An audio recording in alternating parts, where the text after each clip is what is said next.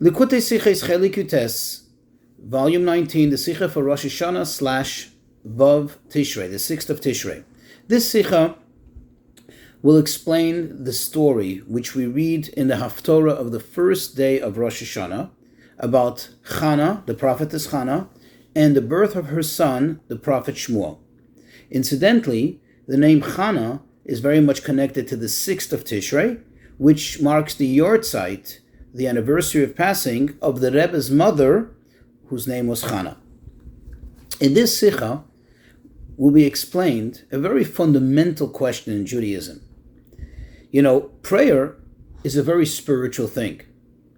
Yet, we always find in our prayers, and especially when it comes to the holy days of Rosh Hashanah and Yom Kippur, that we continuously we keep on asking over and over again for our material needs. And how is this considered to be something spiritual?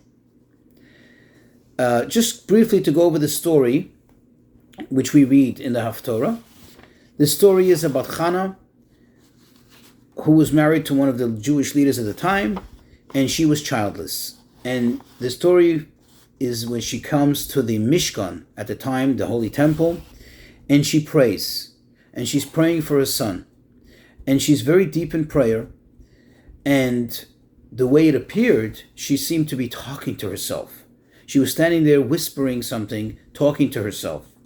Eli, who was the Kohen Gadol, the high priest, he observed this and it didn't seem right to him.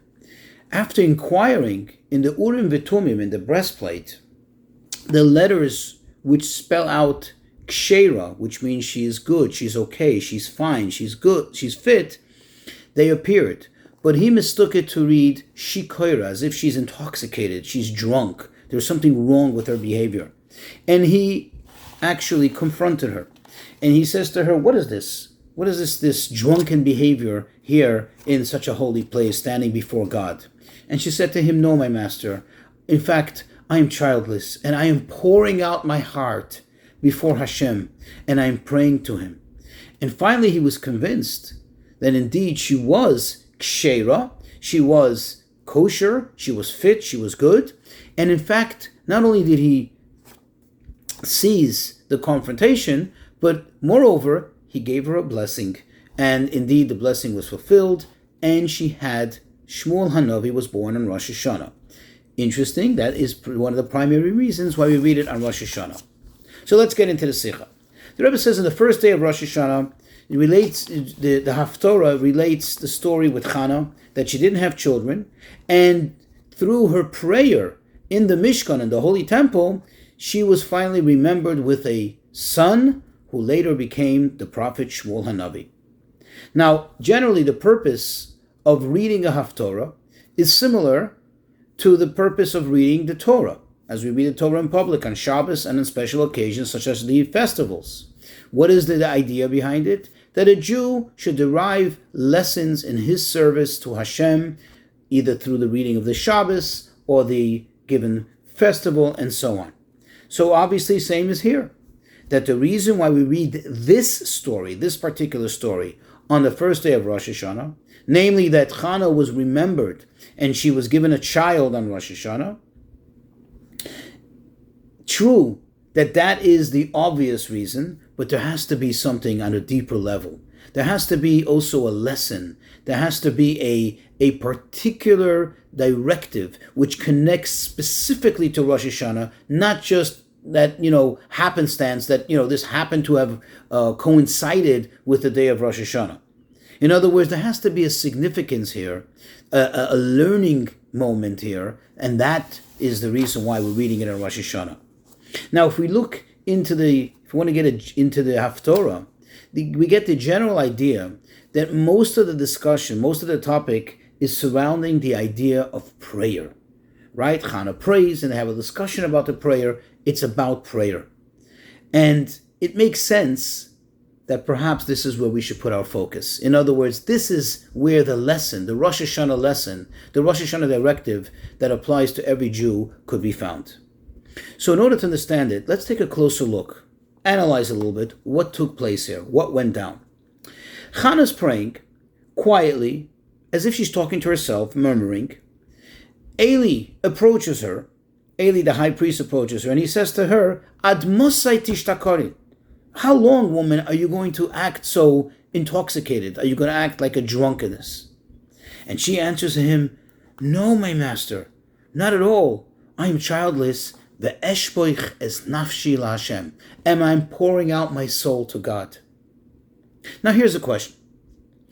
Number one, how is it possible?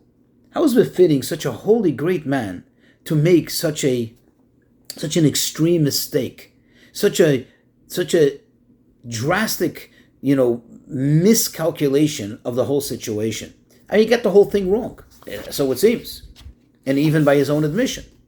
Number two, why would the Torah relate this to us? In other words, we know in general the Torah shies away from speaking negatively about anyone or anything, even an animal. Why would the Torah portray him in such a negative light that he made such a colossal mistake? Number three, practically speaking, if he thought that she was in the wrong, the way she was talking, the way she was praying, what she was doing, he should have stopped her right there and sent her out. But he didn't. He waited until she finished her prayer, and then he confronted her and had a discussion with her. So from all this, it's clear and it's obvious that Eli didn't have a problem with her that she was praying. He didn't have a problem with her that she was praying quietly. The problem that he had is when he observed her, as the verse tells us, here besal hispal, that she kept on praying. And she prayed so much. And the other key point here is the response of Hannah. That the reason why she prayed so much, the reason why she was praying so adamantly, so deeply, so strongly, was because of pouring out her soul to Hashem. And this is the connection to Rosh Hashanah. Her story, the story of Hannah, and the answer and the explanation, this sheds light on the prayers of Rosh Hashanah.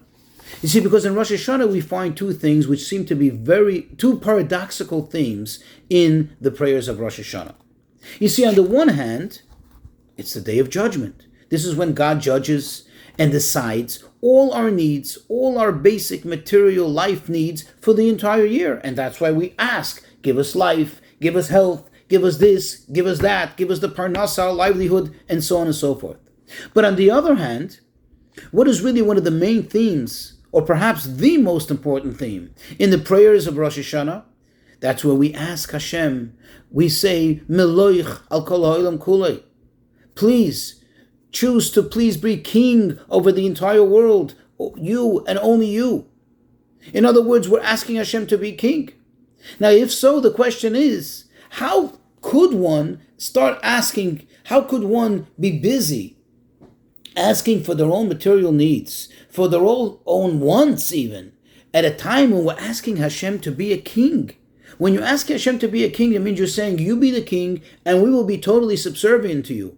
We're going to be your people. But your people means that we're not going to have our own arrogant needs, but rather we're going to be totally subservient to you, as if we don't exist.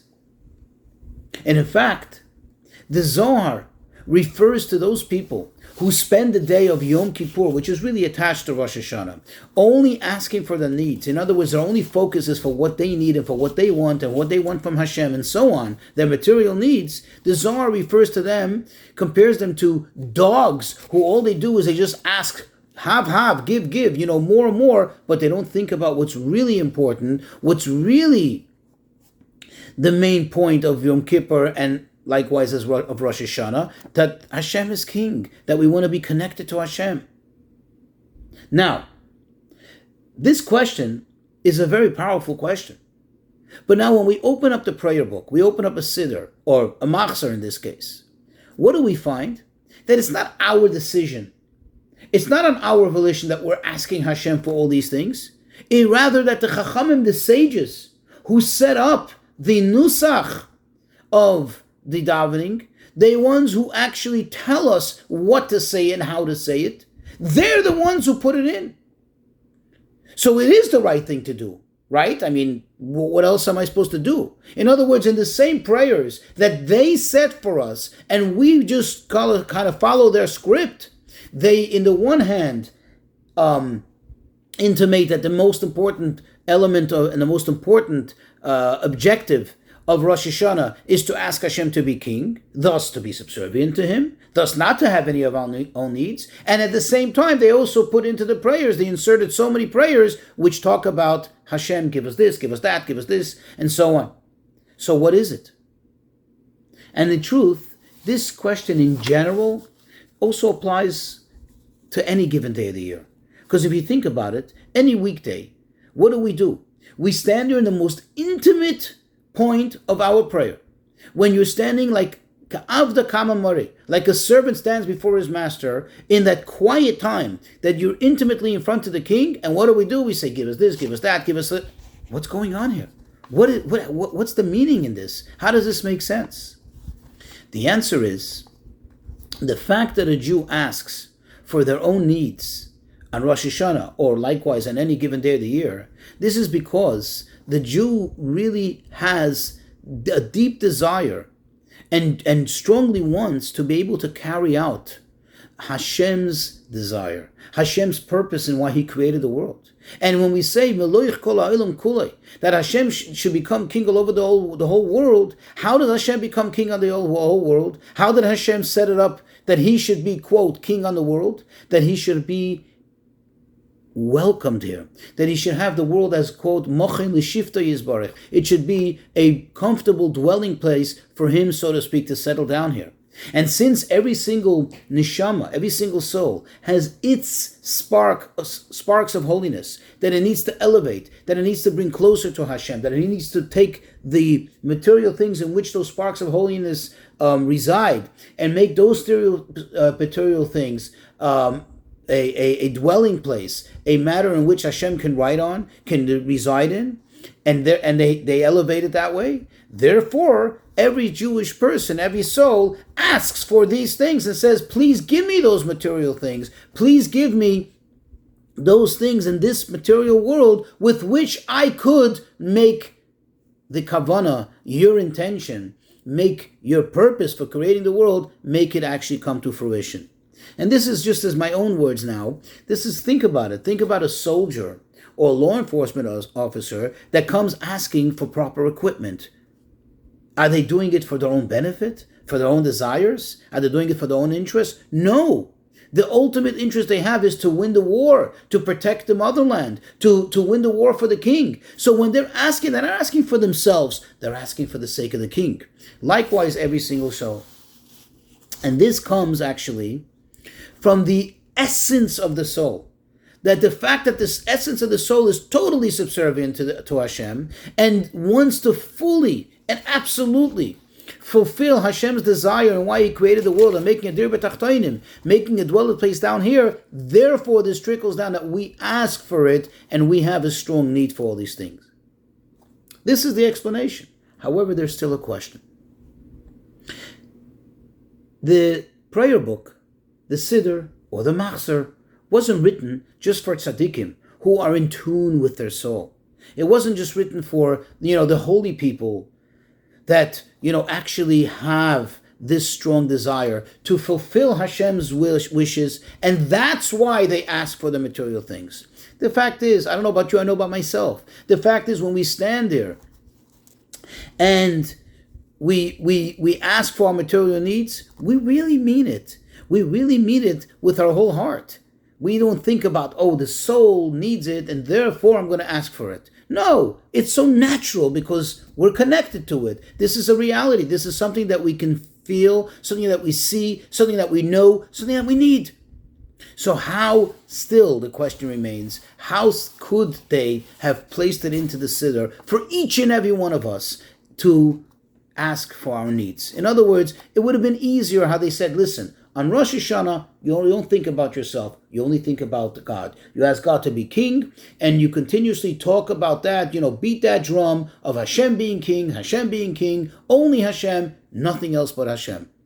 How do they expect us to, on the one hand, think of Hashem and think about Hashem being king, about this lofty idea of Meloi Chaloilum Kul V'Chvedecha, and yet at the same time, we're asking for our own needs. To understand this, there is an insight from the Baal Shem Tov on a verse that describes certain situations where people are in the desert. We actually read this chapter in the Psalms, chapter 107. We read it every Friday afternoon before Shabbat, as we conclude the week. And the verse says, Re'evim gam tzemeim nafsham bahem tesatov, that they're hungry and thirsty. As they're in the desert, they're hungry and thirsty. Their soul, their spirit gets like swallowed in, fails within them.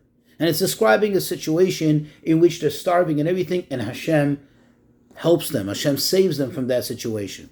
So Baal Shem Tov gives us a deeper insight into this verse, and he explains it as follows.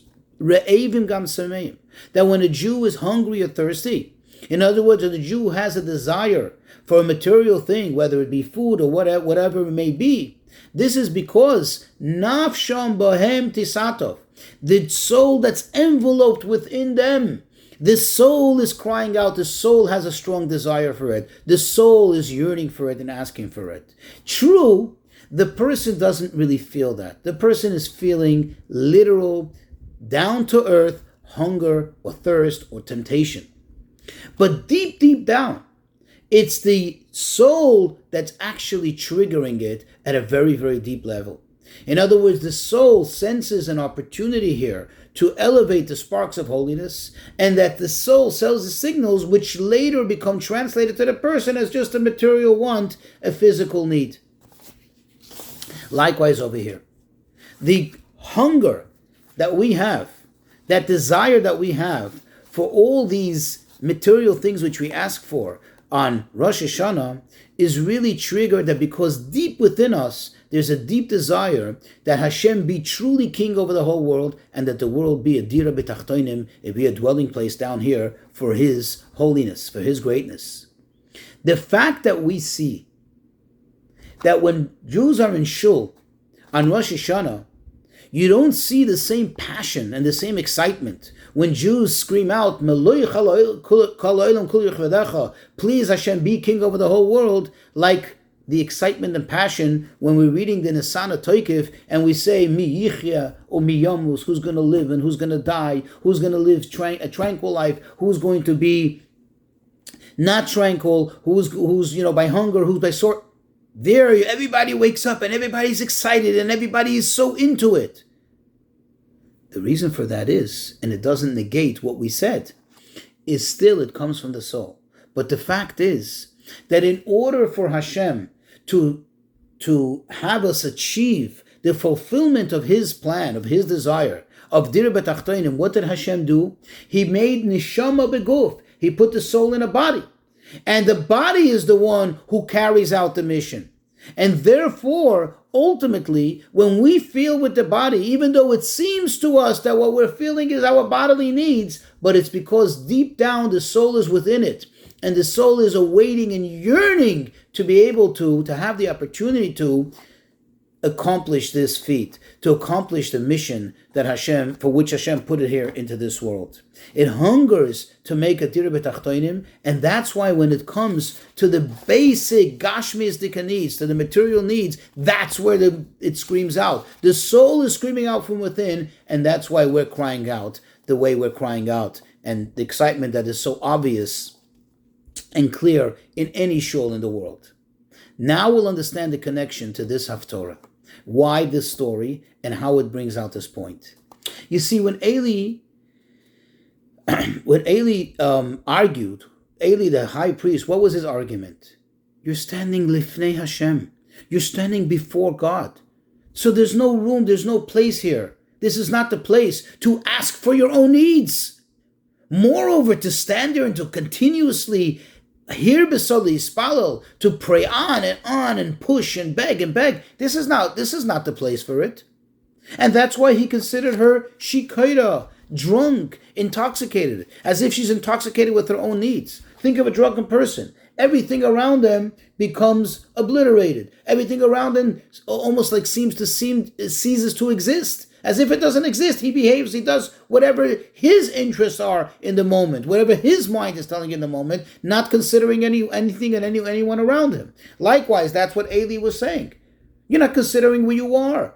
You're not taking into account that you're standing Lifnei Hashem in such a holy place. How could you ask for your own needs? Here's where she answered him, and she said, Ve'eshboiches nafshi lifnei Hashem. I am pouring out my soul, my most inner point, before Hashem. And actually the word lifnei doesn't only mean before, but as Chassidus explains, it means my pnimius, my most inner point of the soul, which connects to the most inner point of Hashem. In other words, what she was telling him, that it wasn't about her. It was about the deep desire of the soul, which is ultimately the desire of Hashem. And what do we see? Where's proof for this? Immediately after she made this argument, what did she say? She said that I make a vow that if I merit and God answers my prayer and gives me a son, I am going to dedicate him. I'm going to give him away for Hashem all the days of his life. In other words, what she was saying is, it's not about me. It's not like I'm looking to have a child so I have someone to play with, I have companionship, I have someone to go to the park with, someone to toy with. No, I am asking this that he should be for Hashem. I'm asking this for Hashem. The lesson for us, each and every one of us needs to have both aspects. Remember, we asked the question, why speak negatively? Why portray Eli negatively? It's not a negative. There is a positive to it. On the one hand, we have to listen to that voice of Eli HaKohen that's in us, that says, listen, this is a very holy day. Don't be drunk. Don't get consumed. Don't get distracted, intoxicated with your own material needs. That's not what this day is about. It shouldn't be about us. It should be about crowning Hashem as king. That's all it should be about. But on the other hand, we have to listen to and act on the Chana, the voice of Chana that's in us, that says, "Ve'eshboiches nafshi lifnei Hashem." You are pouring out my inner soul before Hashem. The inner soul that's connected with Hashem. That we have to ask for our material needs, and we have to ask it with an emes, in a genuine manner. Why? Because our desire is to fulfill Hashem's desire, which is to make the world a dwelling place for Hashem. And just like we see in that story, that at the end, not only Eli was not did he agree to what she said, but Eli in fact went ahead and blessed her, and that blessing was fulfilled. And likewise with us, when we approach it in this manner, we are guaranteed, we are assured that Hashem himself will give us that blessing and fulfill all our needs and our heart's desires in a very good and revealed manner.